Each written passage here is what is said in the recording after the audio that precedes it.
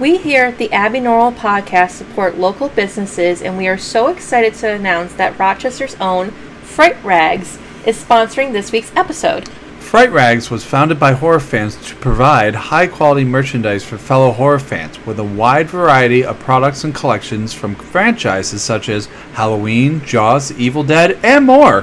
What I love about Fright Rags is the different designs and colors of shirts. I mostly wear dark colored clothes, but every once in a while I'll throw on some green or purple or even red articles of clothing. Fright Rags offers various styles of shirts from men's tees, women's tees, baseball-style t-shirts, and even tie-dye t-shirts. As some of you may know, I work in a professional office building, and part of my wardrobe is pressed pants, button-up shirts, and the occasional polo shirts, which is great because Fright Rags not only sells printed t-shirts, but officially licensed polo shirts with movie logos embroidered onto the front pocket.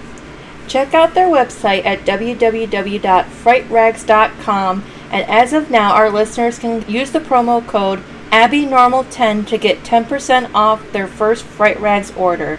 That's ABBYNORMAL 10.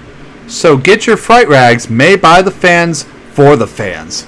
The following episode contains major plot points of movies. A spoiler warning is advised. This episode also contains topics that may be disturbing for some viewers, so viewer discretion is also advised. Hello and welcome to another episode of the Abby Normal Podcast. I am your host, Colin. And I'm Aaliyah. And we're going to talk about our third part of the series for Chucky franchise. I know, we finally got to the final part of this speed review installment of the Child's Play franchise. And it's a lot. Yeah, it's been a rough, well, I wouldn't say rough. It's just been a lot to unpack these past couple of weeks. And I know last week I had mentioned it was totally unplanned for us to release these episodes the same time that Dead Meat was releasing their recounts of the Child's Play franchise. But I also wasn't planning on both the first part and the second part to have the same runtime with each other. I think it's like an hour and 30-something minutes each. Well, I thought you said there was an hour and 13 minutes each. Yeah, I think so. Something along those lines. But when I posted part 2 and I saw the total runtime amount, I was like, oh, I was not planning on that happening, which I thought was really cool. Like I said last week, this week we're going to be talking about The Curse of Chucky, The Cult of Chucky, and then Season 1 of The Chucky Show, which is already on Peacock. If you guys haven't seen it, I would definitely check it out. And the new episodes for the new season is going to be up next month on Peacock on October 5th. Yeah, so the trailer for Season 2 is already out. I would definitely check it out because it looks really cool. And it's pretty good, yeah. We'll talk a little bit more about it when we get to the show of Chucky. But, yeah, I mean, I'm excited for Season 2. I think it's going to be coming out, within the next, month or so? Mm-hmm. Yeah, I said that, October 5th. Oh, yeah, that's right.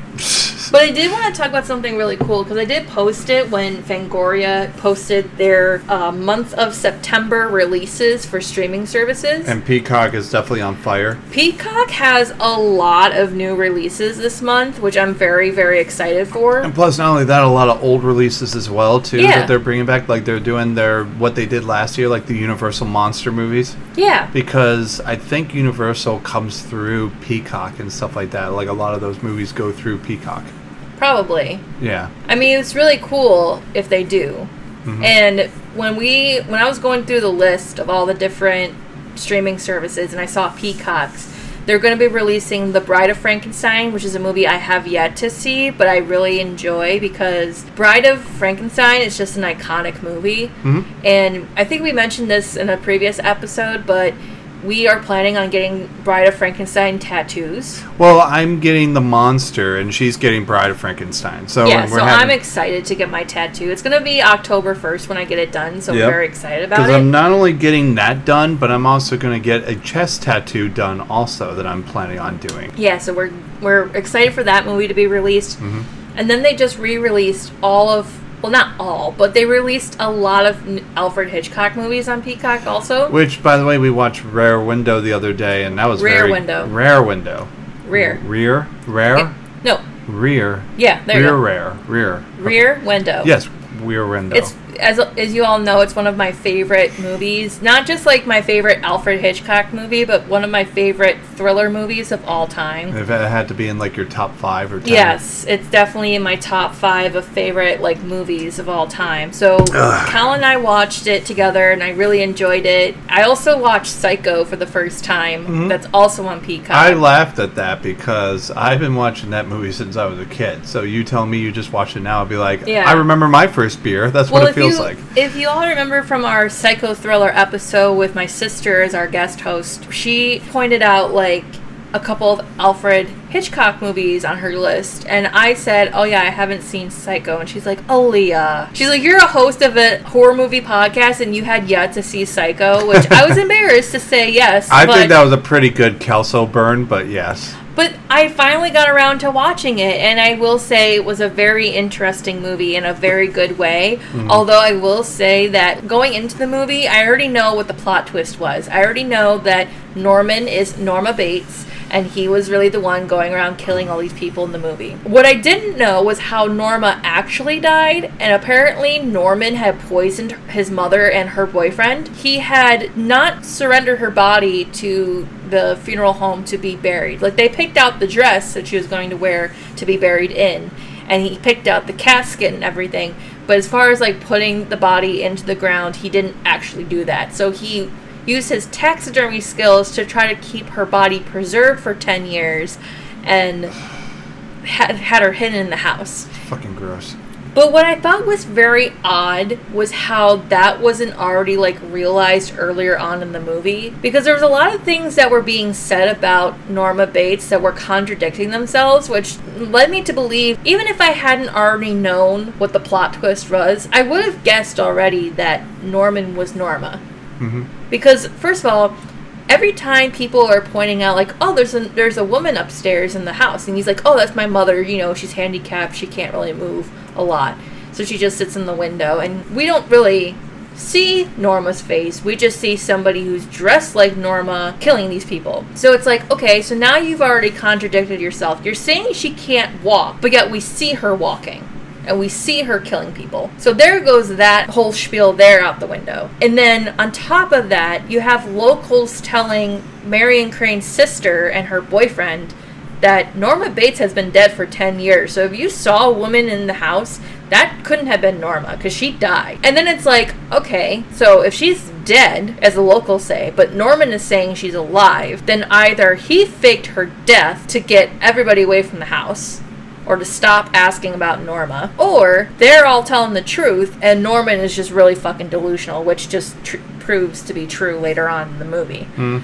So there's a lot of things being said about Norma that just contradict one another, which then leads me to believe, like, yeah, Norman's lying about Norma being alive, and he's really the one that's killing people. Wouldn't be surprised. And then another thing hit me. So there's a scene in the movie Psycho where it's like a weird POV shot from above. How like Norman goes upstairs and goes to talk to his mother, and we don't see the interaction, but we hear the conversation, and he's telling her that I have to hide you in the fruit cellar because people are going to start coming and looking for you because all these people are disappearing now. And she's saying, well, I'm not going to go down the cellar. You can't make me. He's like, come on, I'll carry you. Which made me even more confused because it's like, okay, no, because we just saw her walk through the halls and killed the private investigator, pushed him down the stairs, and then stabbed him. So she can clearly walk, and she has the ability to overpower another man. So why is she letting her adult son carry her downstairs into the basement if she's capable of doing all these things? Yes. Which just, again, contradicts the theory that... I'm rambling. I'm sorry. I just found the whole thing about Norma Bates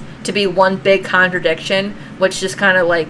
I get that you're trying to throw the audience off, but the ending was still pretty interesting. Anyway, that's all I had to say. Yes. So we don't have to do a podcast episode of it. No, we will definitely do like an Alfred Hitchcock discussion eventually, but I do want to go a little bit more in depth about this one. All right. Well, let's go more in depth about the Chucky series now. Yeah, so we'll wrap up this part 3 of the Child's Play franchise, and I do want to say, usually when we do these reviews, there's a certain format in which we go about this. I give you guys a breakdown of the movie, what it's about, the director, and the cast, and stuff. And then I go into a very long-winded discussion of the movie itself and its plot. I'm going to do something a little bit differently for time's sake. I'm going to be reading the plot from the Wikipedia page of these movies, so hopefully it will help us speed up time a little bit, because going through these things individually to edit is taking a lot of time to do. So I'll go through and I'll give you the information and I'll start going through the plot, and then somewhere along the way I will stop and we'll talk about the interesting fun facts about these movies. Okay? Okay. All right. So The Curse of Chucky was released on October 8th, 2013, and it was actually a direct-to-DVD release. It's actually the first of the franchise to be a direct-to-DVD release. So was the other one, too. What other one? The one after that, Cult of Chucky. Oh, yeah, right. It has a runtime of 1 hour and 37 minutes, and it's actually the longest movie in the franchise. Really? Yeah. At 97 minutes, it's the longest of the Child's Play franchise. It has an IMDb score of 5.6 out of 10. It was directed by Don Mancini. It stars Brad Dourif and his daughter Fiona Dourif playing Nika, Danielle Basutti, Alex Vincent, and Brennan Elliott. Now, if Alex Vincent's name sounds familiar to you, it should, because he played Andy in the original Child's Play movies, parts 1 and 2. So he does have a reappearance in the later series, or that's later more movies. like the post-credits. Some post-credits. He does get a little bit more of an appearance in the Cult of Chucky, but we'll get to that eventually. So the synopsis goes, out for revenge, Chucky the killer doll infiltrates the family of a woman, her sister, and her young niece. What do you have to say about, what are your initial thoughts about this movie? I like this one that it kind of almost went back to basics a little bit. I mean, it wasn't so funny. I mean, there was funny parts, but it was a little more serious. Yep. And that's what I liked about it, because it kind of needed to go back to that, like kind of how it was in the first Child's Play. Yeah, and this movie was actually shot in 30 days, and Brad Dourif provided or recorded all of his lines in less than a day. Wow. Yeah, and actually Chucky himself, he doesn't actually start speaking in his original voice until about 44 minutes into the movie. So we get a bit of a build up to the actual reveal of Chucky being a killer. Good, yeah. It's good and it's interesting, but I'm going to go into just a little bit. So the makers had a practical joke at a bus stop to promote the film. A billboard of the movie's poster would light up, and an actor dressed as Chucky would suddenly bust through the billboard and scare whoever was nearby, which I think is an interesting way of marketing it.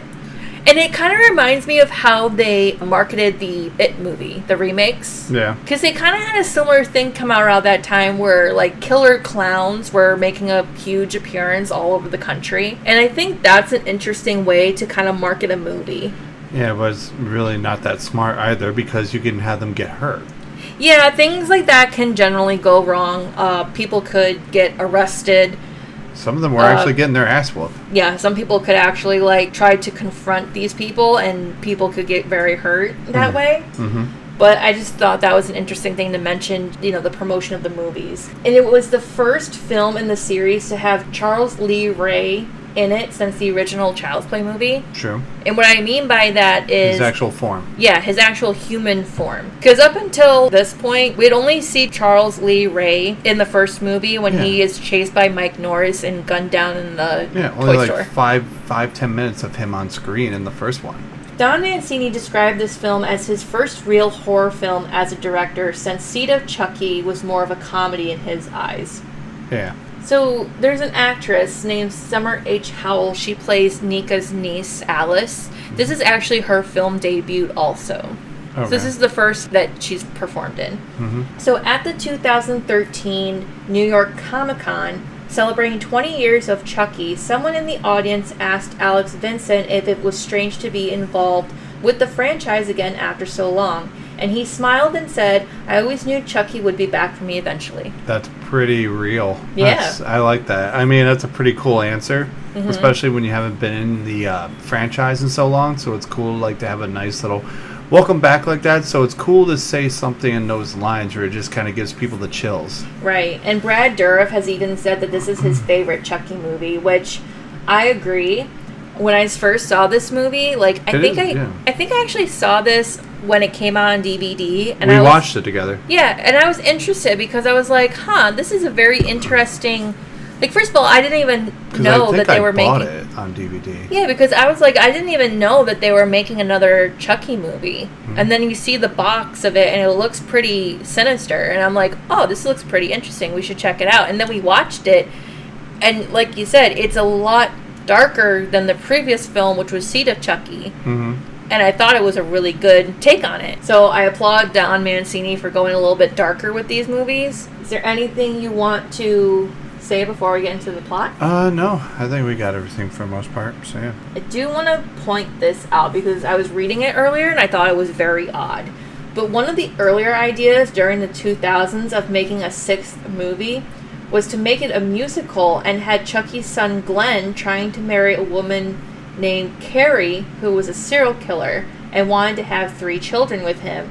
However, the negative backlash of Seed of Chucky was loud and clear that fans wanted the next movie to have the same dark and scarier tone of the first 3 films, despite director Don Mancini enjoying the style of comedy he wrote before. It seemed cool. Alright, so I'll go into the plot, and like I said, I'm going to be reading from the Wikipedia page of the movie. So in 2013, a good guy doll called Chucky mysteriously arrives in the mail at the isolated home of paraplegic Nika Pierce and her mother, Sarah. Sarah repeatedly and compulsively paints pictures of sunflowers. Later that night, Sarah is found dead from a stab wound, and her death is ruled as suicide. I do want to point out, though, that sunflower thing comes up later in a flashback, but when they get a package in the mail, it's from the return address shows an evidence depository, which raises a lot of questions from Nika, who doesn't understand like where this doll came from and why it was being sent to them from an evidence depository, because things like that tend to be kept locked away for a very long time, and it's never usually released to people until the cases are usually solved. Yeah. But even then, not something that you would normally get in the mail. And on top of that, we know that Nika, she's very independent for a paraplegic, and she gets herself up, dressed, and ready for the day. She cooks her own meals. She talks with her mother. And actually, they have their home. They actually have an elevator system that was designed to be the same elevator system used in the original Child's Play movie at Andy's apartment. Remember? Yeah. So I thought that was pretty interesting. Any thoughts you want to point out before we go further, or anything you want to say about that scene? I felt bad for Nika. Because she was in the wheelchair and she really wanted to, have love interests, and, she really couldn't. Yeah, there's a scene where she's interacting with the delivery guy at the door, and her mother shows up, and she kind of excuses him away from the door and away from Nika. And Nika says, I think he really liked me. And she's like, oh, he was just being nice, and in a very weird passive-aggressive way was trying to say no guy would ever be interested in a girl like you. That's really fucked. Which is kind of fucked up to say. I shouldn't say kinda. It's incredibly fucked up to say. Yeah. We also learned, too, in Nika's day-to-day routine, she's a psychology major and is in college. And she actually is writing a thesis about something called completion anxiety, about how when people start up a project or a passion about something, they'll start it and they'll halfway complete it. But the idea of completing that project and not having anything to go from there causes people anxiety, which I understand as somebody like myself who, when I used to do art projects, I would be so excited about starting a project, and then I would start the project, and then afterwards it's like, okay, where do I go from here? So sometimes certain projects get picked up and are half completed because it's like, okay, well, if I complete it, then I have to figure out what the next thing is. So she writes a thesis about it, which I thought was pretty interesting, and that also comes up later on in the movie. So continuing, Nika is visited by her sister Barb, accompanied by her husband Ian, their daughter Alice, and their live-in nanny Jill, and priest Father Frank. Alice finds Chucky and is allowed to keep him, and that evening while Alice and Nika are making chili for dinner, Chucky secretly pours rat poison into one of the dinner bowls. I do want to stop here to take a moment. So one of the interesting things about this whole dynamic with the family is that obviously Barb, having chosen a different career and life path than Nika, went on to get married, start her own business, have a family, and now she's got a live-in nanny helping to take care of her daughter, while her husband Ian doesn't really have a job. He actually got laid off from his job and is in between part-time jobs. So he's trying to pick up his slack on the relationship of trying to provide financially, and it's not really doing wonders for Barb and her marriage with Ian. Any thoughts? Well, also, he's cheating on her with the maid. No. With the babysitter. Nope. What? That's what the movie wants you to think when we are introduced to this family. We think that this is a family with financial struggles, with a marriage that's about to end due to financial straits and a possible affair. And we think that it's Ian. But it's not. But it's not. It's Barb. Barb is the one having an affair with Jill. That kind of like surprised me. Like, yeah, because again, I thought it'd be the other way around. Exactly, because that's what we typically think when we watch movies. Is that when people are having an affair with a married person, it's usually the man who's married having an affair with another woman. And Barb seems like the type to really take charge. Yeah, she's that typical boss bitch type of woman. She really is. Because she's the one making the most money. She's the one trying to provide for the family while Ian is trying to figure out what the next step is since he's been laid off from his job. And all the while still hiring a nanny, to which Ian even says, we don't need a nanny. He's like, if I'm working part-time and we're already struggling financially enough as it is, and you're paying her more than what typical live-in nannies make, that it just raises a bunch of eyebrows on Ian's end. So he does start to suspect that Barb is keeping Jill on for more personal reasons than as a daycare for Alice. Yeah. And then Father Frank, who's brought in, and I'm trying to remember who he is played by. Father Frank is... A. Martinez plays Father Frank. A. Martinez. But he plays Father Frank, and he is invited by Barb to come to the house to help not only with funeral preparations for their mother, but to kind of convince Nika to do something she adamantly doesn't want to do, and that is to consider moving out of their house and into a dependent living facility. Mm-hmm. Nika clearly doesn't like this idea because she's been independent for a long time, even with her mother, and she doesn't think that she should have to be sent away just for Barb's sake. You know what I mean? And I think Barb is also doing it out of embarrassment too, because she thinks, well, now that my mother is gone, I'm going to have to take care of Nika on top of like having to take care of my family too. Which Nika even says that's not the case. You don't have to do that. You don't have to take care of me. I'm okay. Yeah. But I'm pretty sure Barb is doing it because she's like, well, if I can get Nika out of the house, then I can sell it and I can use the money to help myself financially. She's so fucked. It is fucked. But let's move on because I think that's... Let's keep talking more about this. So Father Frank eats the poisoned dish. Because it's a very suspenseful moment where, like you said, we see Chucky put the rat poison in one of the bowls. We don't know which one. We don't know which one it is. And for a moment, we almost think that it's Alice. But then Father Frank starts to feel a little bit uneasy. He's sweating. He's turning pale. He excuses himself from the dinner and leaves the house. Well, he becomes so sick from the rat poison that he gets into a car accident, which not only results in being severely injured, but decapitated as well, which is even more gruesome. Yeah, which the killings in this were actually pretty good, too. Yeah, they're very interesting. Yeah. After he leaves, he gets sick and ends up in a car accident that decapitates him, as I mentioned. That night, Nika wonders where the doll came from and investigates Chucky on the internet, and she finds news articles about the murders tied to both the doll and Charles Lee Ray. Mm-hmm. Elsewhere, Chucky comes to life and electrocutes Jill, causing a blackout. Searching for Alice, Barb goes to the attic, clutching Chucky, and finds Sarah's large collection of paintings of the sunflowers.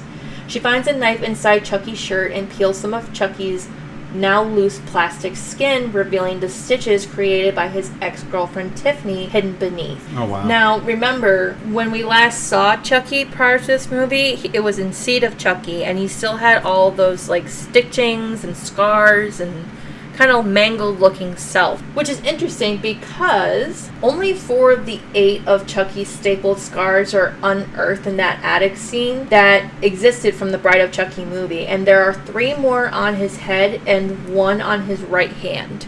Yeah. So it's another intense scene where we know that something bad is going to happen to Barb because she's going upstairs to the attic by herself in a blacked out house. Mm-hmm. So, we worry a little bit. Especially when she sets Chucky down and he starts to kind of like move on his own without really Barb noticing. And when she notices that he's been moved, it's freaky. So she starts to notice that some of his skin is a little loose and she starts to peel it off slowly, revealing all of these scars.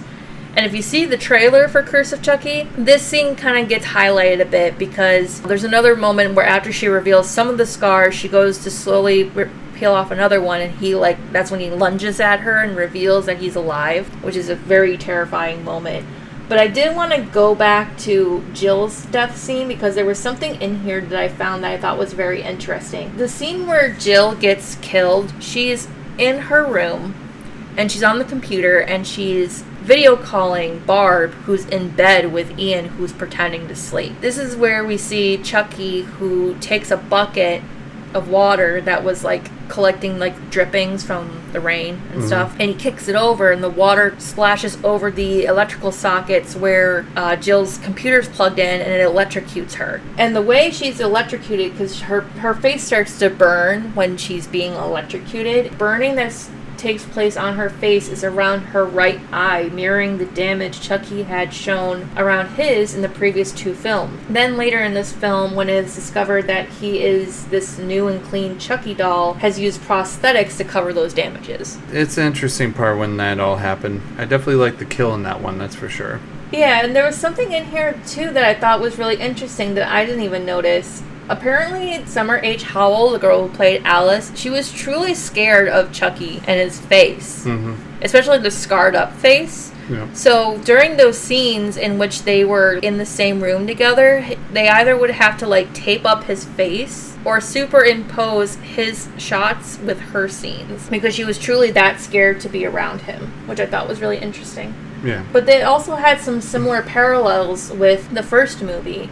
So there's a scene where Barb scolds Alice for swearing, and it's similar to the original film where Karen confronts Andy after thinking he was saying something terrible about Maggie's death. And there was a scene where we see Alice is looking for Chucky, and we see Chucky move in the background, and it's similar to Maggie's death scene. You know, she's in the kitchen, she's walking around, but we see movement in the background. We know that it's Chucky. So going back to the movie.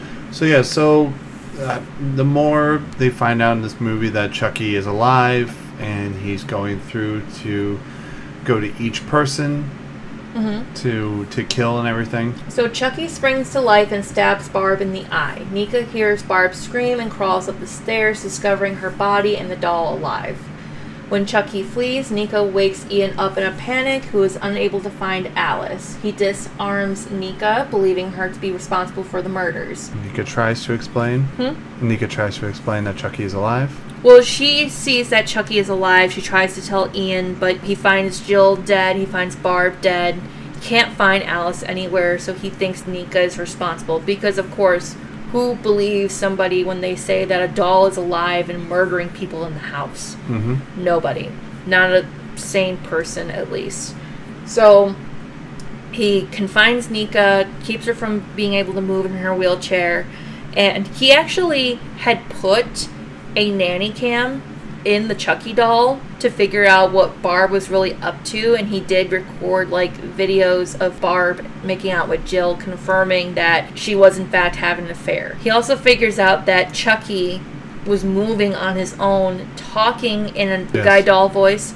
He hears Chucky swear, and he sees Chucky putting Alice in a closet. And you want to know what's even more interesting? When he sees this footage, he tells Alice to shut the fuck up, and she says, "Chucky, stop swearing." It's similar to the way that Tyler tells Chucky not to swear in the third movie, in the third Child's Play movie. Put a lot of parallels in these movies. Well, I kind of feel like they will go to reference some of the old stuff. Right. So let's keep going. So Nika tries to explain that Chucky is alive, but Chucky acts lifeless. Ian decides to review the footage from a nanny cam that he had planted on Chucky earlier to get evidence of Barb's suspected sexual affair with Jill, and learns that Alice is locked in a closet and that Chucky truly is alive. Exposed, Chucky kills Ian by chopping off his lower jaw with a hatchet. Nika manages to break out of her restraints and avoids the hatchet by blocking it with her numb leg. It gets stuck, allowing Nika to grab it and behead Chucky. As Nika covers her wound, Chucky reattaches his head and pushes Nika off the balcony onto the ground floor. Now that thing, that part where he puts his head back on or is able to move his body without the head, is also similar to the first movie, because that's what happens towards the end of the movie. I do want to point out one more thing too. Prior to Jill's death scene, there's a moment where Nika, Barb, and Ian and Jill are all sitting in the living room and they're watching home movies. And they see like a birthday party of Barb's when she was about 4. Their mother was pregnant with Nika at the time, and their father was still alive. And Barb points out that this was taken right before Dad died and before Nika was born. They notice a man in the background of the footage, and Nika asks, "Who's that?" And, Barb said, "I don't know." She's like, "I think he was a friend of Mom's." She's like, "I don't really remember him all that much." But it turns out to be Charles Lee Ray in the background. Nika asks why Chucky is doing this. He explains through flashbacks that as Charles Lee Ray, he was a friend of her family and became obsessed with Sarah. Ray killed Nika's father and kidnapped Sarah while she was pregnant with Nika. Charles brought dozens of flowers to the captive Sarah, the same sort of flowers that Sarah compulsively painted. When Sarah betrayed him, he stabbed her in the stomach, which resulted in Nika being born paraplegic and escaped. Ray's escape from the police ultimately led to his death as a human, which is why he came back to Sarah for revenge. Nika, after stalling by taunting him about his inability to kill former target Andy Barclay, manages to retreat into her home elevator, disarms Chucky, and plunges a knife into his back. Chucky remains motionless for a while before springing back to life. Now, remember what I said about completion anxiety. That's the kind of tactic she uses to taunt Chucky about his inability to finish off Andy. Which does piss him off because, to a certain extent, he holds a grudge against Andy Barclay for multiple reasons. Probably one of the biggest reasons that is currently happening in this movie is the fact that adult Andy, living secluded out in the woods, has a decapitated Chucky head that he uses to torture on a daily basis as an outlet for his trauma and rage towards the killer doll. Probably. I'm just assuming. But that's just my theory. Anyway, Officer Stanton, the same officer who found Father Frank's body, arrives at the house and sees Barb's body. Nika holds a bloody knife alone in the elevator while Chucky sits motionless in the corner of the room. Sometime later, Nika is blamed for the murders and sent to a mental asylum. Chucky is retained by Stanton after being used as an exhibit at her trial. Stanton is ambushed and killed by Tiffany, still in Jennifer Tilly's body, and she collects Chucky and later goes to a packaging center to ship him off to a new victim. Meanwhile, Alice, now living with her grandmother, comes home from school to find Chucky waiting for her. Chucky starts the voodoo chant to transfer his soul into Alice's body, while in the next room, her grandmother suddenly sits up with a bag over her head. As she gasps for air, the screen goes black. In a post-credit scene set 6 months later, Chucky, still in his doll body, is delivered to Andy, now an adult. When Andy turns his back to answer a phone call from his mother, Chucky cuts his way out of the package with a knife. Chucky looks around the house only to have Andy shoot him with a shotgun. Which I thought was pretty interesting. I think that was a good ending. I thought that was a great ending to the movie. And it's actually the only Child's Play movie where Chucky actually wins at the end. Yeah. Because in his way, he was able to complete the voodoo ritual by transferring his soul into Alice, and by framing Nika for the murders in this movie, has sent her away to a mental asylum, which then continues over into Cult of Chucky. But what are your thoughts about this? It's a good movie. I really like it. I enjoy every bit of it when I saw it. And especially that ending. The ending was perfect. And I feel like that was definitely a good ending to a follow-up to the second one. Yeah. You know? Yeah, I thought it was a good movie. Like I said, when I first saw it, I, A, didn't know that they were going to continue the Child's Play franchise, and B, when I watched it for the first time, I thought it was definitely a lot better than its previous films, and I definitely thought it had a lot more darker and grittier themes to it than even the originals. Because the originals, although were scary, definitely by the third movie, it kind of loses its thrill or its horror a bit. But I definitely thought this movie was a good redemption to the franchise. And I was interested to see that, like, they were picking up the franchise in this way and then continuing on with it in the way that they do, but in the next movie and then with the Chucky series. So my review that I had written down is, this is a more darker continuing of the franchise, and it perfectly incorporates Dourif's daughter into the film and showcases Chucky's life before the events of the original film. Or so we believe. Because in the Chucky series, there is another alternative as to how Chucky was turned into the police. Remember? Mm-hmm. Okay, I'm going to talk a little bit more about it when we get into the series. But anything else you wanted to touch on before we get into the next one? No, not really. The Cult of Chucky was released on October 20th, 2017, with a runtime of an hour and 31 minutes, with an IMDb score of 5.2 out of 10. It was directed by Don Mancini. It stars Fiona Dourif, Brad Dourif, Jennifer Tilly, Alex Vincent, and Adam Hertig. Adam Hertig played Officer Satin in the last movie, Curse of Chucky. And the synopsis goes, Chucky returns to terrorize his human victim, Nika, who is confined to an asylum for the criminally insane. Meanwhile, the killer doll has some scores to settle with his old enemies with the help of his former wife. Mm-hmm. Any thoughts? Yeah, this one's a little interesting. I mean, while we're still having the seriousness and everything, there was still a little bit of weirdness. Yeah, I definitely think it starts off pretty dark. Yeah, especially Nika had sex with someone. Yeah, because Adam Hertig plays Michael in this one. He's a fellow patient who they called Multiple Malcolm or Multiple Michael because he's got multiple personalities. And each personality apparently is somebody who is more successful than him with the same letter of his first name. His other personality is Mark Zuckerberg from Facebook. And Michael Phelps, the swimmer, or something like that. Oh my god. So that's what he's known for in this movie. And him and Nika start to kind of have a fling, but once she realizes that, I didn't realize that you have multiple personalities. Yeah. I do want to mention, post or pre-release information, which I thought was pretty interesting. But 2 weeks before the film was officially released, the film was leaked in its entirety to Twitter and YouTube. In response to the leak, Don Mancini tweeted, "To the geniuses who leaked Cult of Chucky and tweeted about it, congrats. Not only are you terrible people, now Universal lawyers know who you are." Alex Vincent stated that he didn't understand the logic since the movie would be available to watch on Netflix.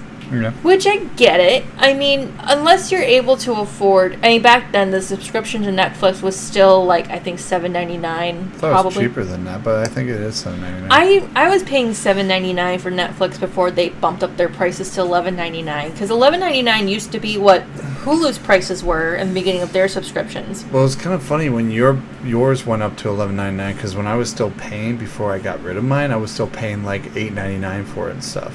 Yeah, I actually had to upgrade my subscription so that way multiple people in our family could use my Netflix account on multiple screens. So that's why we all enjoy Netflix at the same time. Right. So that's what I did, but they since have bumped up their prices. And I get that a lot of people at the time were like, well, I can't really afford Netflix right now. But now in this day and age where streaming services are kind of your number one sources of entertainment, I can see why cable television isn't always the most reliable either. I don't know. If I'm gonna watch anything on cable television, it'll probably be just professional wrestling, where some Halloween specials are on cable. Yeah, but apparently you can also get live sports segments on Peacock as well. Mm-hmm. I know that. You can do that as well. Yeah. I thought that was an interesting thing to share. Is there anything you want to talk about before I get into the plot? Other than just this whole movie, especially in the asylum, just seems really fucked, and I kind of like that this was a little more fucked up than the first one.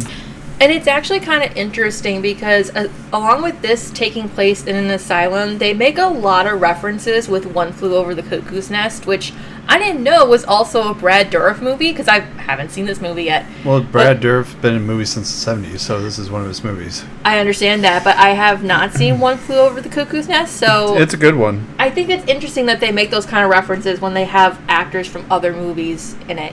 Yeah. Like I said, you have the asylum setting, you have a bunch of references that they make. There's a scene where Nika, when she first meets Multiple Malcolm at the mental hospital, she trades with him a stick of juicy fruit gum for a cigarette. Oh. Which he begins to chew and says, juicy fruit. It's an obvious reference to one of the scenes in One Flew Over the Cuckoo's Nest. Which, again, I haven't seen it, so I don't know how obvious that is. But even Chucky calls this place the Cuckoo's Nest. So there's definitely a big reference to that movie in this one. Right. So I'm going to go ahead and get into the plot. 2017, Andy Barclay has been torturing the disembodied head of Chucky for 4 years. Meanwhile, wheelchair-bound Nika Pierce has been in a mental institution after being framed by Chucky for the murders of her family. Nika now believes she was responsible for the murders and that Chucky was a manifestation of her psychosis. Dr. Foley, Nika's doctor, has her transferred to a medium-security psychiatric hospital. In group therapy, Nika meets Malcolm, a man with multiple identity disorder, Angela, a woman who believes she is dead, Claire, a woman who burned her house down, and Madeline, I can't remember the pronunciation of her name, but she is a patient who smothered her infant son. Foley introduces a therapy technique involving a good guy doll. Most of the patients are unsettled except for Madeline, who treats it as her baby. Nika is then visited by Tiffany Valentine, the legal guardian of her niece Alice, and is devastated to learn that Alice has died. Tiffany leaves Nika a good guy doll, which she claims was a gift from Alice. That night, Chucky awakens and discovers that Nika has slit her wrist. The next morning, Nika finds that her wrists have been stitched up and that Angela has been killed. After realizing Valentine was the last name of Chucky's girlfriend, Nika realizes that Chucky is real.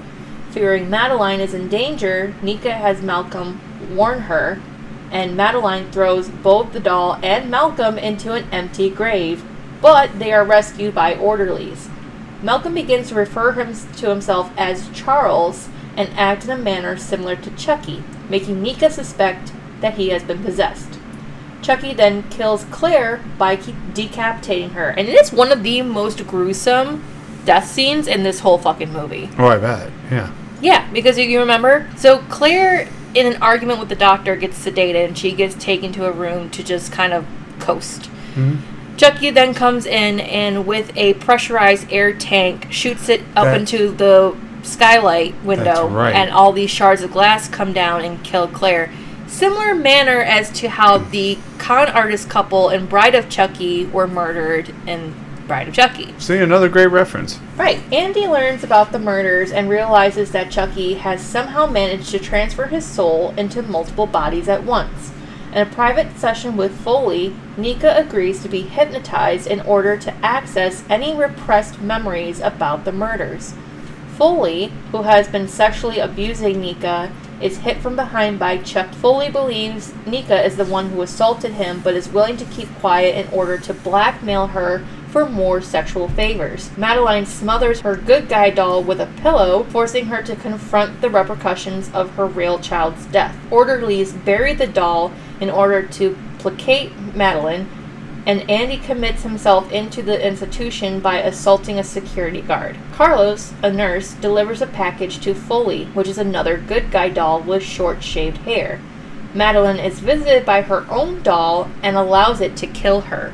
That was also another gruesome death scene, and it doesn't say it here in the passage, but what he does is he shoves his hand down her throat and essentially rips her esophagus out from the inside. It's disgusting. But anyway, Foley attempts to assault Nika again, but is knocked out by one of the Chucky dolls. Two dolls are now alive due to Madeline's doll splitting its soul inside of Foley's doll.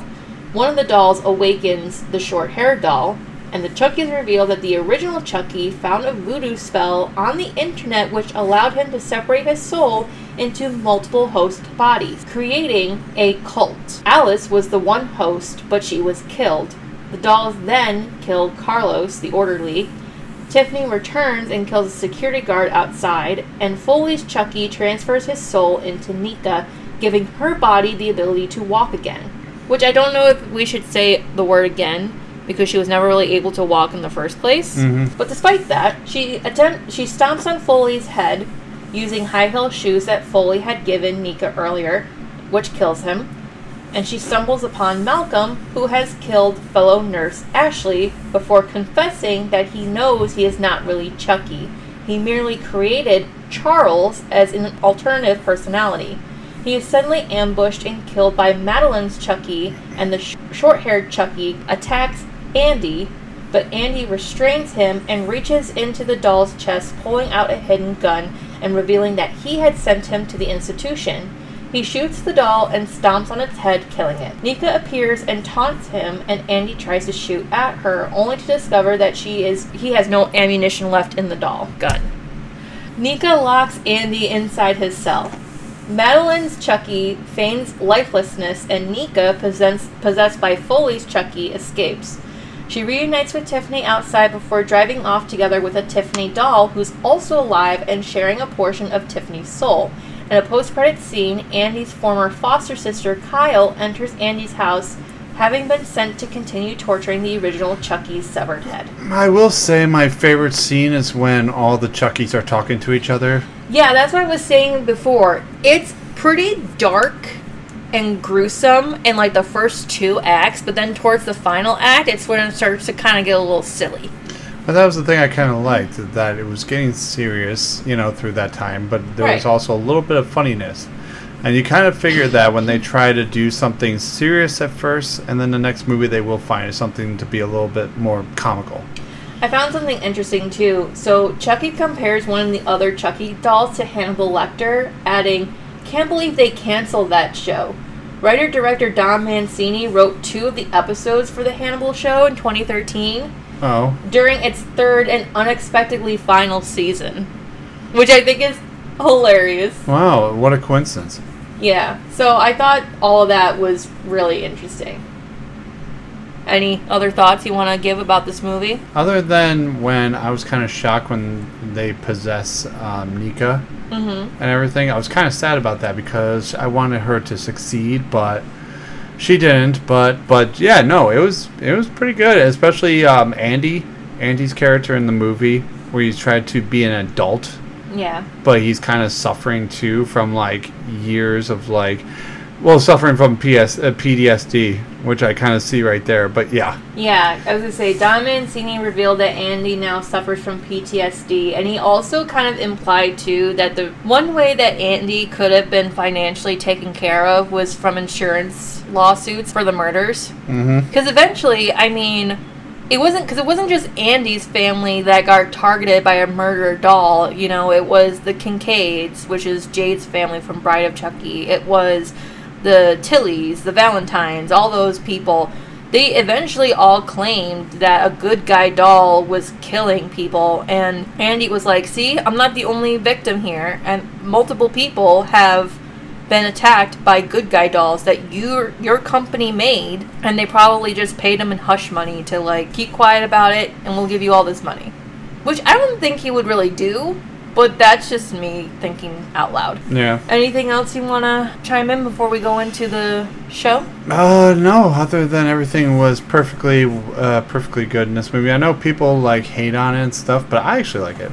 Yeah, and I will say that for the most part, it's better than the Child's Play movie with Mark Hamill, that's for sure. Yeah, I mean, anything's really better than that one, I will say that. But the thing about Cult of Chucky that I liked was the fact that it still kept the darkness, it still kept the grittiness and the gruesomeness of the scenes, it was still held true to the original plot line of the movie. I think bringing characters back like Andy and Tiffany and Kyle really bring that nostalgia forward. But here's my problem though. I feel like for most of us diehard fans who have seen the original Chucky movies, it's like when we watch The Curse of Chucky and The Cult of Chucky and we see Andy and Kyle and Tiffany, we look at these characters as characters we're totally familiar with. But unless you're a newer generational audience member, and you've never grown up on the Child's Play franchise, and then you watch Curse and Cult of Chucky and even the Chucky series,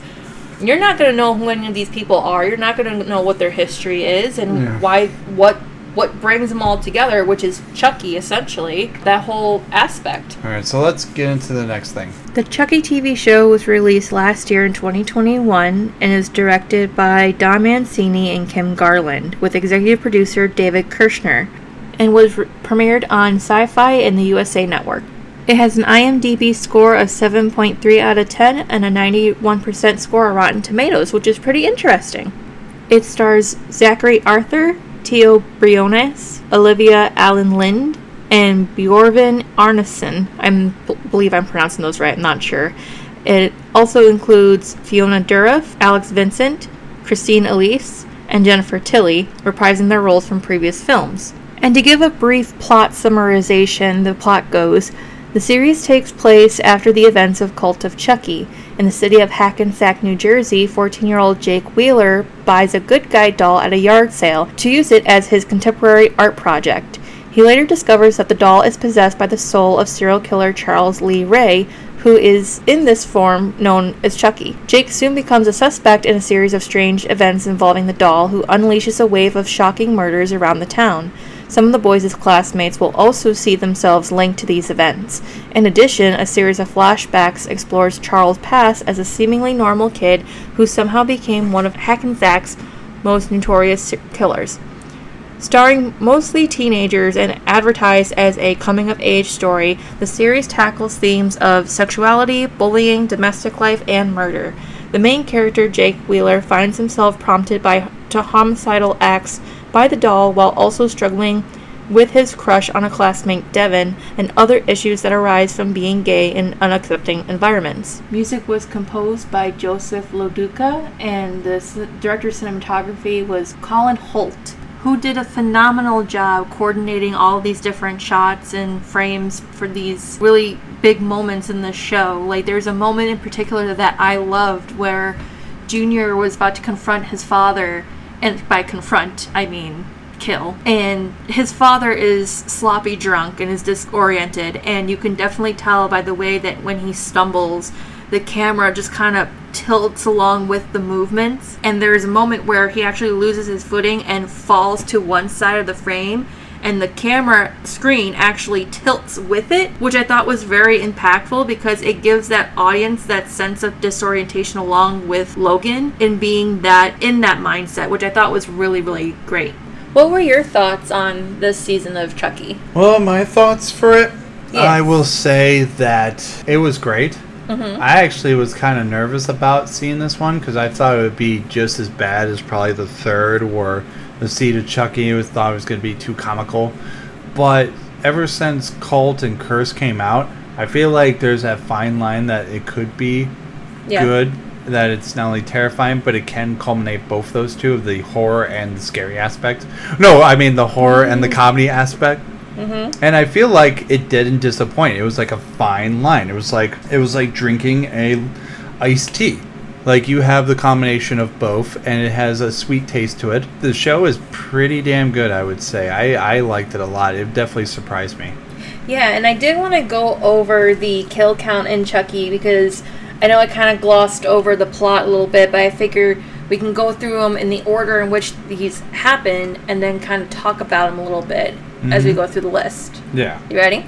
Yes. Okay, so after Jake gets Chucky from the yard sale, he brings him home, and he get a bit of a dynamic in the house. It's just him and his dad and a cat named Binksy, which I think is like a little homage to the cat from Hocus Pocus. Mm-hmm. And then somewhere along the way, Binksy starts to kind of get a little uneasy with the Chucky doll being in the house. In an off-screen moment, the cat is killed by Chucky because he's getting a little too suspicious. As time goes on, in the first episode, we get a bit of a sense as to who Jake is as a person and what his school life is like. He goes to school with the Chucky doll, and he's trying to look for somebody to sell it, and his cousin Junior also attends the same school. He's friends with his crush, Devin Evans, which I think is interesting that they picked that as like his name. Devin Evans. Devin Evans. Devin's character I can relate to because he is a true crime podcaster, which we love here at the Abby and Roll podcast. So I was really interested to see Devin take on that sort of a role, especially since he really highlights the Hackensack, New Jersey crime scene, which I think is really cool. We get a sense that Junior's girlfriend, Lexi Cross, who is the daughter of the mayor, which, did you know that the woman who plays the mayor is actress who plays Lexi's real mom? Mm-hmm. So in real life, Lexi and her mom are real mother and daughter. Oh, wow. Did you know that? No. Yeah, I think it's really interesting. And it's really interesting, too, because as you watch the show go on, you see Lexi's home life, and it's a very odd and kind of sad home life because her mom is the mayor, and her dad is a stay-at-home dad. Mm-hmm. And they have a younger daughter, Caroline, who is on a spectrum. And they seem a lot more doting and caring for her than they do with Lexi. She, for some reason, hates Jake. And it's never really been addressed why that is, but she has it really out for him. I had a theory, but I don't know, really. It's just me thinking out loud when we were watching this. Say it with your chest. Come on. So I believed that Lexi may have at one point had a crush on Jake, and she may have tried to express those feelings to him, but when he told her that he's gay and into her like that, she probably felt a little jilted, and probably that's why she started dating Junior, because he was the closest thing to Jake that she could get close to. By most people's accounts, people do tend to like her, even though she's a major bitch, especially after what we see her do in this season. Bitch and a half. I didn't like her in the beginning of the series. In the beginning, she has very, very unredeeming qualities, but she gets better halfway through the season. I had the same feeling when I was first watching Stranger Things, and I first saw Steve Harrington, and I hated him because he was such a dick to Will's brother, Jonathan. I still hate Steve Harrington. I don't care. I feel like, here's the thing, kind of like the same thing with Steve Harrington. This girl, in the beginning and in the end of the series, really kind of like built her character up to not be so much of a bitch anymore. Yeah, and we'll talk a little bit more about her character arc throughout the series, but I wanted to go a little bit further because towards the end of the first episode, it's interesting because towards the end, Jake goes to the school for their talent show, right? Mm-hmm. And Lexi, being a typical bitch, is trying to call out Jake and Devin for having crushes on each other, which is odd because Devin is also her friend just as much as he is Junior's friend. So for her to target Devin for being really weird, yeah. It is odd, but Chucky managed to follow Jake to the school and starts to kind of like use his normal speaking voice, so the Charles Lee Ray voice, to kind of goad her, and they do like an impromptu ventriloquist act, Jake and Chucky. Which that was actually really good. I thought that was brilliant. I thought that whole scene was amazing. First of all, it not only put Lexi in her place for being a total fucking bitch, but it gives the audience a bit of a insight as to what is with this doll. Like, what is wrong with this doll? Because there is something wrong with this doll. We've seen it talk in its good guy voice. You know, the high-pitched squeaky, like, "Hi, I'm Chucky, want to play?" And it's wow, like... you actually did that really good. Not really, but anyway. Like, we hear it talk like that in the beginning, we don't really think much of it. So then when we start to hear it talk like an adult male, it's very off-putting. So it's very, very weird for this doll to not only talk and swear and curse, but when it starts to read, like, Lexi's search engine on her phone, it's very weird. So Jake gets suspended for his talent act at school, and his father gets pissed off at him. Jake goes home, and they get into an argument about Jake's sexuality. His dad punches him for it, and Jake goes up in his room. His dad, Lucas Wheeler, who I realized that was his name because we were having a hard time figuring out the difference between Lucas and Logan. So Lucas figures out that he was drinking before Jake got home, and during the altercation, he notices that all of his whiskey is gone. Mm-hmm. And so the power goes out, and Lucas goes downstairs to investigate in the basement. And as he's fiddling with the circuit breaker, which is electrical equipment, Chucky shows up and he spews the whiskey all over the floor, causing Lucas to get electrocuted, and he dies. Huh. Yes. It's very, very, very weird. But it's like the first human kill we see in this season, and it's very strange. We have seen this sort of kill happen in Bride of Chucky. Mm-hmm. And that was an even sort of chilling scene as well. But so far we have a cat and we have his dad. And that's just within the first episode. In the second episode, after Jake's dad's death, he moves in with his uncle and his family, which is Logan Wheeler, Bree Wheeler, who's his wife, and Junior, who's his cousin. His little cousin's a little shit. His cousin, I don't know what the issue is with his cousin. He's got something up his ass. Yeah, because in the first episode, we saw like a weird thing happen at a family dinner. Logan and then his family come over to Jake's house and they have dinner. Mm-hmm. And Junior's acting very weirdly, like passive aggressive with his comments about Jake being a weird kid, being gay, having a weird fascination with dolls, disembodied doll parts and all that stuff. I don't know. It's just a very odd dynamic. But Bree and Logan welcome Jake to their home with open arms, and they introduce to the house, put him in a guest room. Mm-hmm. And they go to school the next day. trying to move on with, like, normal lives. I think this is actually, like, a week since his dad's passing is when he goes back to school. Which is so weird how that happens. And how do you go on after that, especially your parent dying? Not only that, but your only surviving parent, because Jake was when we are introduced to Jake in the first episode, his mom has since passed away from a car accident, and his dad's the only surviving parent. So now he has no parents, he's an orphan at this point, and he's living with his uncle and family who aren't all that accepting of him as a person. Mm-hmm. So through Chucky tries to convince Jake that Lexi's a total bitch. You should go kill her. Yeah. He convinces him, your dad got what he deserved. He was a total asshole. And he even relates to Jake, saying he has a queer kid too, who's gender fluid, relating to Glenn and Glenda from Seed of Chucky, which I think is very interesting that they mentioned them. I love that they reference that, because you could tell that's really the whole franchise just coming together in that universe, that all those movies coexist. Not only do they all coexist within the same universe, but again, it's that representation, LGBTQIA representation, that doesn't really get a whole lot of exposure in horror movies. And when they do, it's especially in earlier movies in the 70s and 80s, it was never really all that received well. So it's interesting to see it in this light when you have Don Mancini, who's gay himself, and you have other gay icons. Don Mancini gay? Yeah. Oh, I didn't know that. Yeah, and you have other icons of that community all playing parts in this show and all working together to create something that's not only new and exciting for not just diehard fans of the franchise, but newer fans as well and younger fans of the franchise. So it's got something for everybody in this show, which I love. Yeah. So, in the second episode, I think we get 2, maybe 3 kills. So, we have the housekeeper, the Wheelers' housekeeper, Annie. I think her name is Annie. I might be wrong. But she gets killed while cleaning the house. Chucky pushes her into the washing machine with all these butcher knives sticking up. Mm-hmm. I know, you flinched when I said that, too. I was thinking about something in my mind. Sorry. But you were thinking about that scene, weren't you? I was just thinking about my body just... Yeah. Yeah, just imagine if that actually happened. So, Junior and Jake come home from school, and they find Annie, and they call the police, and... I'm sorry, I felt the chills. They rule her death as an accident.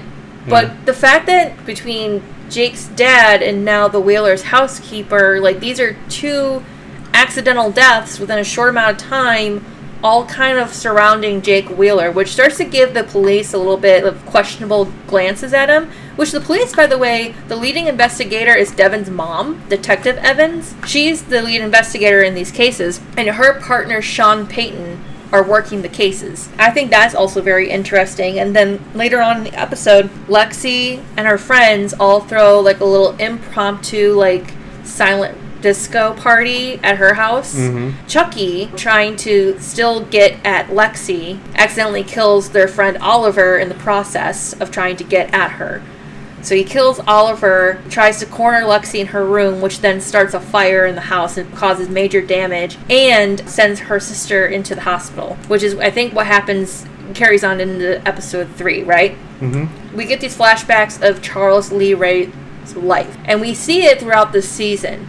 So when he was a kid, his father was murdered by an unknown killer in the neighborhood, and while his mom and himself were hiding from the killer in the closet, he turns and stabs his mom, making that his very first kill. It's a very pivotal moment in his young life where he was already fascinated with the concept of gore and horror and killing, and he finally acts on it by killing his mother. So we get that flashback, and then I believe in episode 3 is when they're in the hospital, and Jake starts to kind of let it know to Lexi, like, hey, Chucky is alive. And she's like, yeah, I already know, because I saw him try to kill me in my house. He's like, I knew he was alive. He's like, I knew he wanted to kill you. Because he reluctantly gives Chucky to Lexi because her sister, Carolyn, loves this little doll of his, and she wants Chucky. So he gives the doll to Lexi to send to her house, knowing that Chucky's going to try to kill her. So even though she's upset by this news, they still decide to team up together and try to find Chucky. Well, yeah, she has no choice. Yeah, and then along the way, they recruit Devin into their search because Devin, being the true crime fanatic guy that he is, it makes sense. He decides to do his own research, and he actually looks into the past murders surrounding the good guy doll named Chucky. So he becomes more self-aware of what's going on with this doll and believes Jake and Lexi when they say, yeah, this doll is alive and is trying to kill people. So he joins their team. And they decide to leave Junior out of the midst, which I don't understand why they do. They should have, but... They should have, but... They knew that he probably wouldn't believe it. Yeah. Junior wouldn't understand, and he's a pretty sensitive kid, and he's not going to believe what we say. So he's a little punk bitch, yeah. But it starts to raise suspicion on his end, because he's like, Lexi never liked Jake.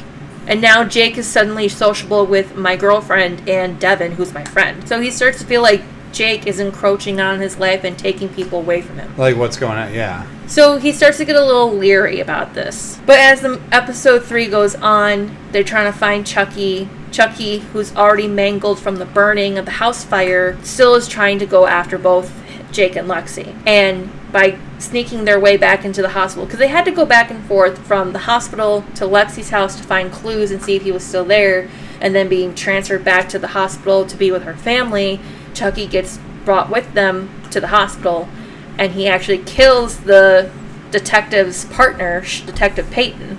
Yeah.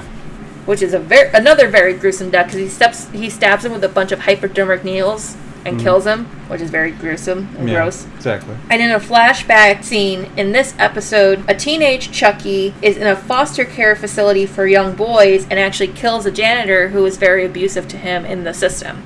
So he kills the janitor, hides his body in the woods, and then starts to kind of recruit these young boys as to being like his little minions or something. Well, all but one of them runs away. And the one who stays ends up being Eddie Caputo. The guy we would come to later on know would be Chucky's assistant or accomplice in Child's Play Part 1. Yeah, his little bitch. So we get another flashback kill scene in episode 3, and then in episode 4, we kind of pick up what's been going on with Tiffany and Chucky/Nika, who are on the road together. They've been killing with each other. And when we see them, they're in a hotel room making out, and they've got 2 male victims. One who's already dead, and one who's being held hostage and bound and gagged to a chair. And we kind of get in a sense that Nika may still be present within her body. Because she starts to kind of phase in and out of consciousness. Like, for 1 minute, we get Chucky, who's walking around in Nika's body, killing people, making out with Tiffany.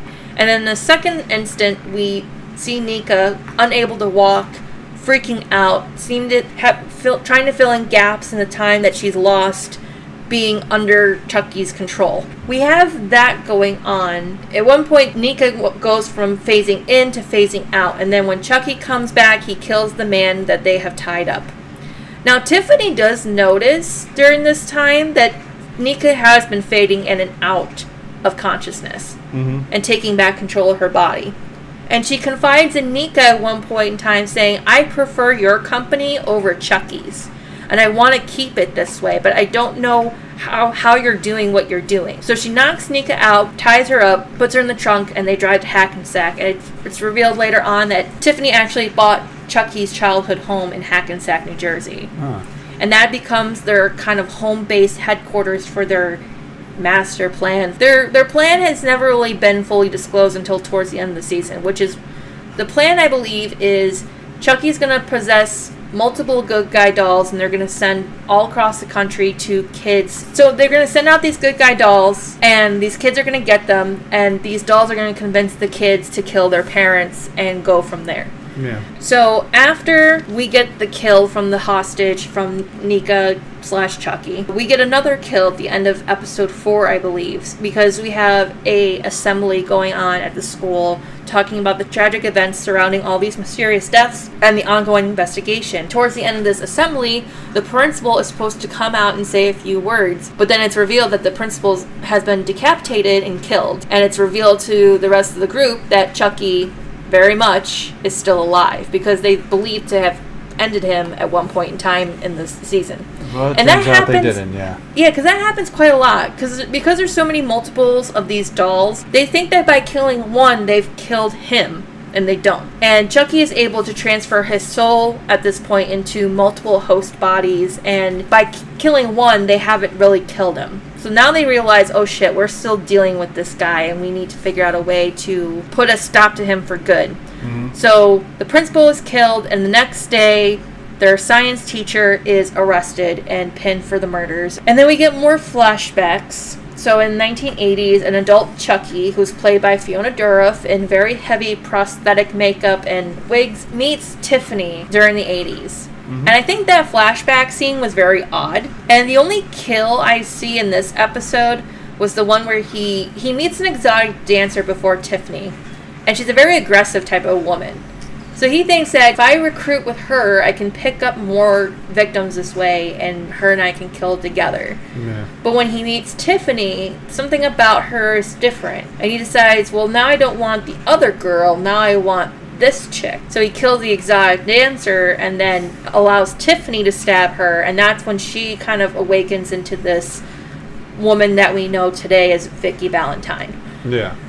So that happens, and then the next death that we see, sadly, is Bree Wheeler, Junior's mom. That is incredibly sad. Throughout the first half of the season, it hasn't been fully revealed, but it's known that she's keeping a secret from a lot of people close in her life. She's got a secret that she hasn't even told her family. Yeah. And she has stage 4 cancer. That's the secret. She doesn't want her family to worry about her. Nuts, too. It's very sad. Cancer is no fucking joke. So trust me, the cancer is definitely in my family for sure. Yeah. And so she has been keeping it to herself, but she's been going to therapy about it. And the therapist says you need to start letting people in order to help you heal. So she does confide in her husband and lets Junior know, I have cancer, it's very serious, but we're gonna get through this together as a family. So at her next session, she decides, I feel good having told them about my illness, but I don't want to continue treatment. Like, I don't want to do chemotherapy. I just want to live out the remainder of my years with my family, not being totally sick. Because chemotherapy will do that to you. It'll make you more sick.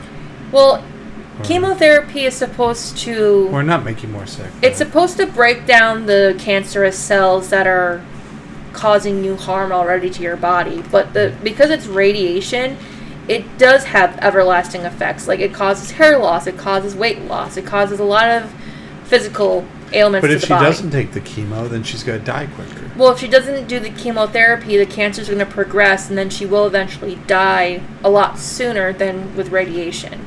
But she doesn't want to do that, so she decides, I'm going to go ahead with my life without treatment. Her therapist thinks it's a bad idea, but she's given her time to think on it. And as she's leaving the building, she stops in this big floor-to-ceiling window. Coincidentally, the window's like right above her car where Junior is sitting, and Chucky decides to push a mail carrier cart into her and pushes her out the window, which is causing her death. He pushed pretty hard for yes, the cart to hit through the window like that. And then on top of that happening in the same episode, I think by the end of this episode, which is episode 5, Jake, Lexi, and Devin are trying to capture Chucky one more time. And they try to do it at Junior's house while Junior and his dad are at the funeral home preparing for Bree's funeral. Mm-hmm. Devin's mom shows up. Chucky jumps her and pushes her down the stairs, causing her to break her neck and die.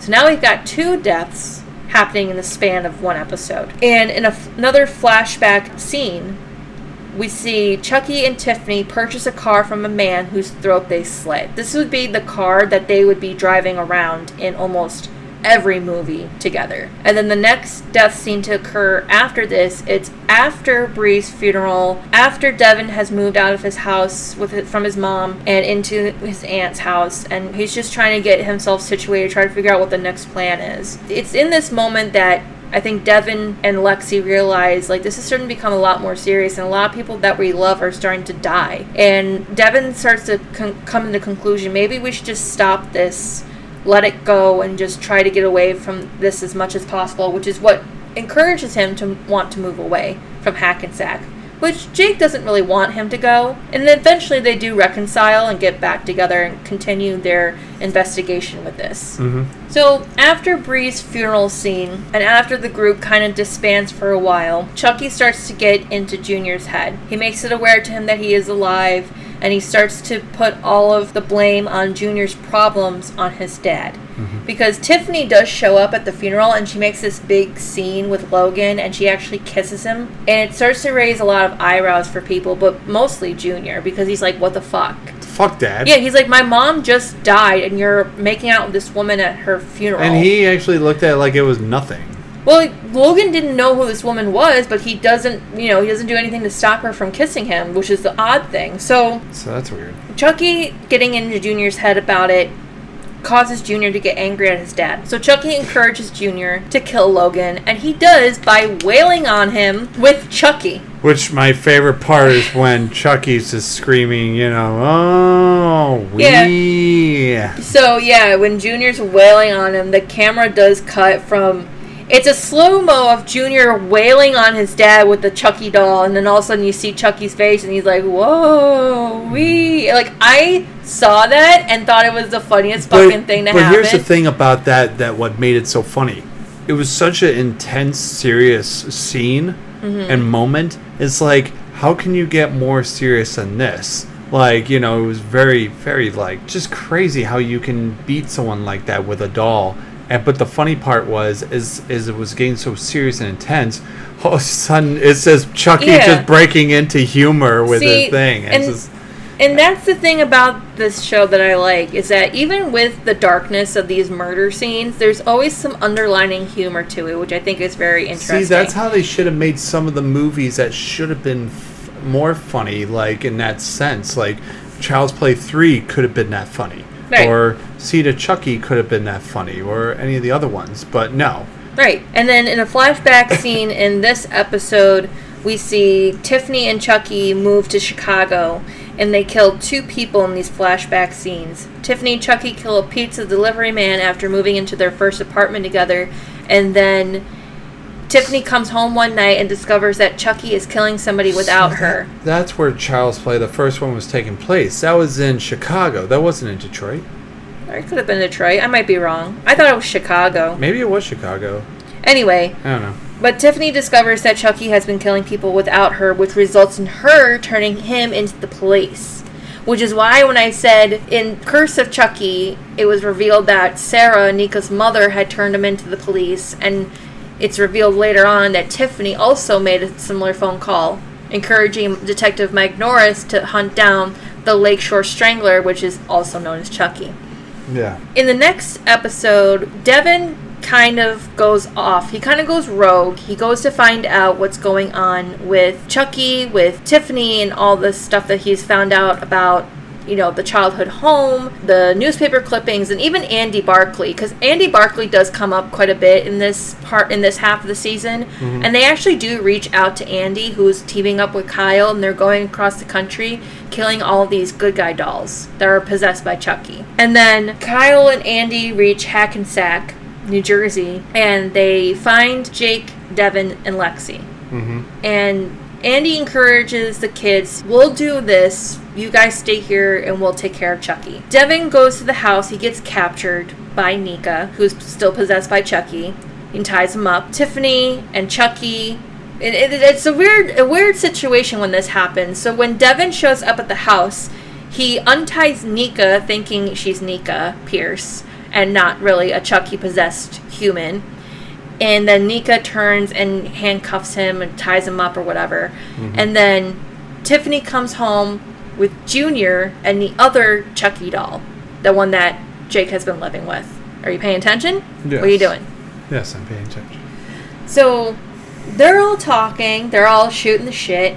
Junior, the Chucky doll, the Nika Chucky, and Tiffany. Mm-hmm. The two Chuckies that are talking to each other are kind of being a little rude to Tiffany. And Tiffany, it's constantly reminding them both, like, you've needed me to carry out this whole plan, and you guys are just being total assholes to me, as usual. And so, getting fed up with Chucky's bullshit, she hits Nika over the head, which not only brings Nika back to consciousness, it actually kills the part of Chucky's soul that's in her, which keeps Chucky away for good. So she did that, realizing what she did. She's like, oh God, I killed the Chucky soul in Nika's body.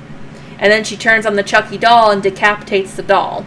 And that's when she reveals to him, who do you think called the cops that night you were killed? And, it's revealed that she called the cops on him, which I always thought that part was just amazing. But then she reveals to Devin and to Junior and the other Chuckies that she's had this bomb set up in this whole house.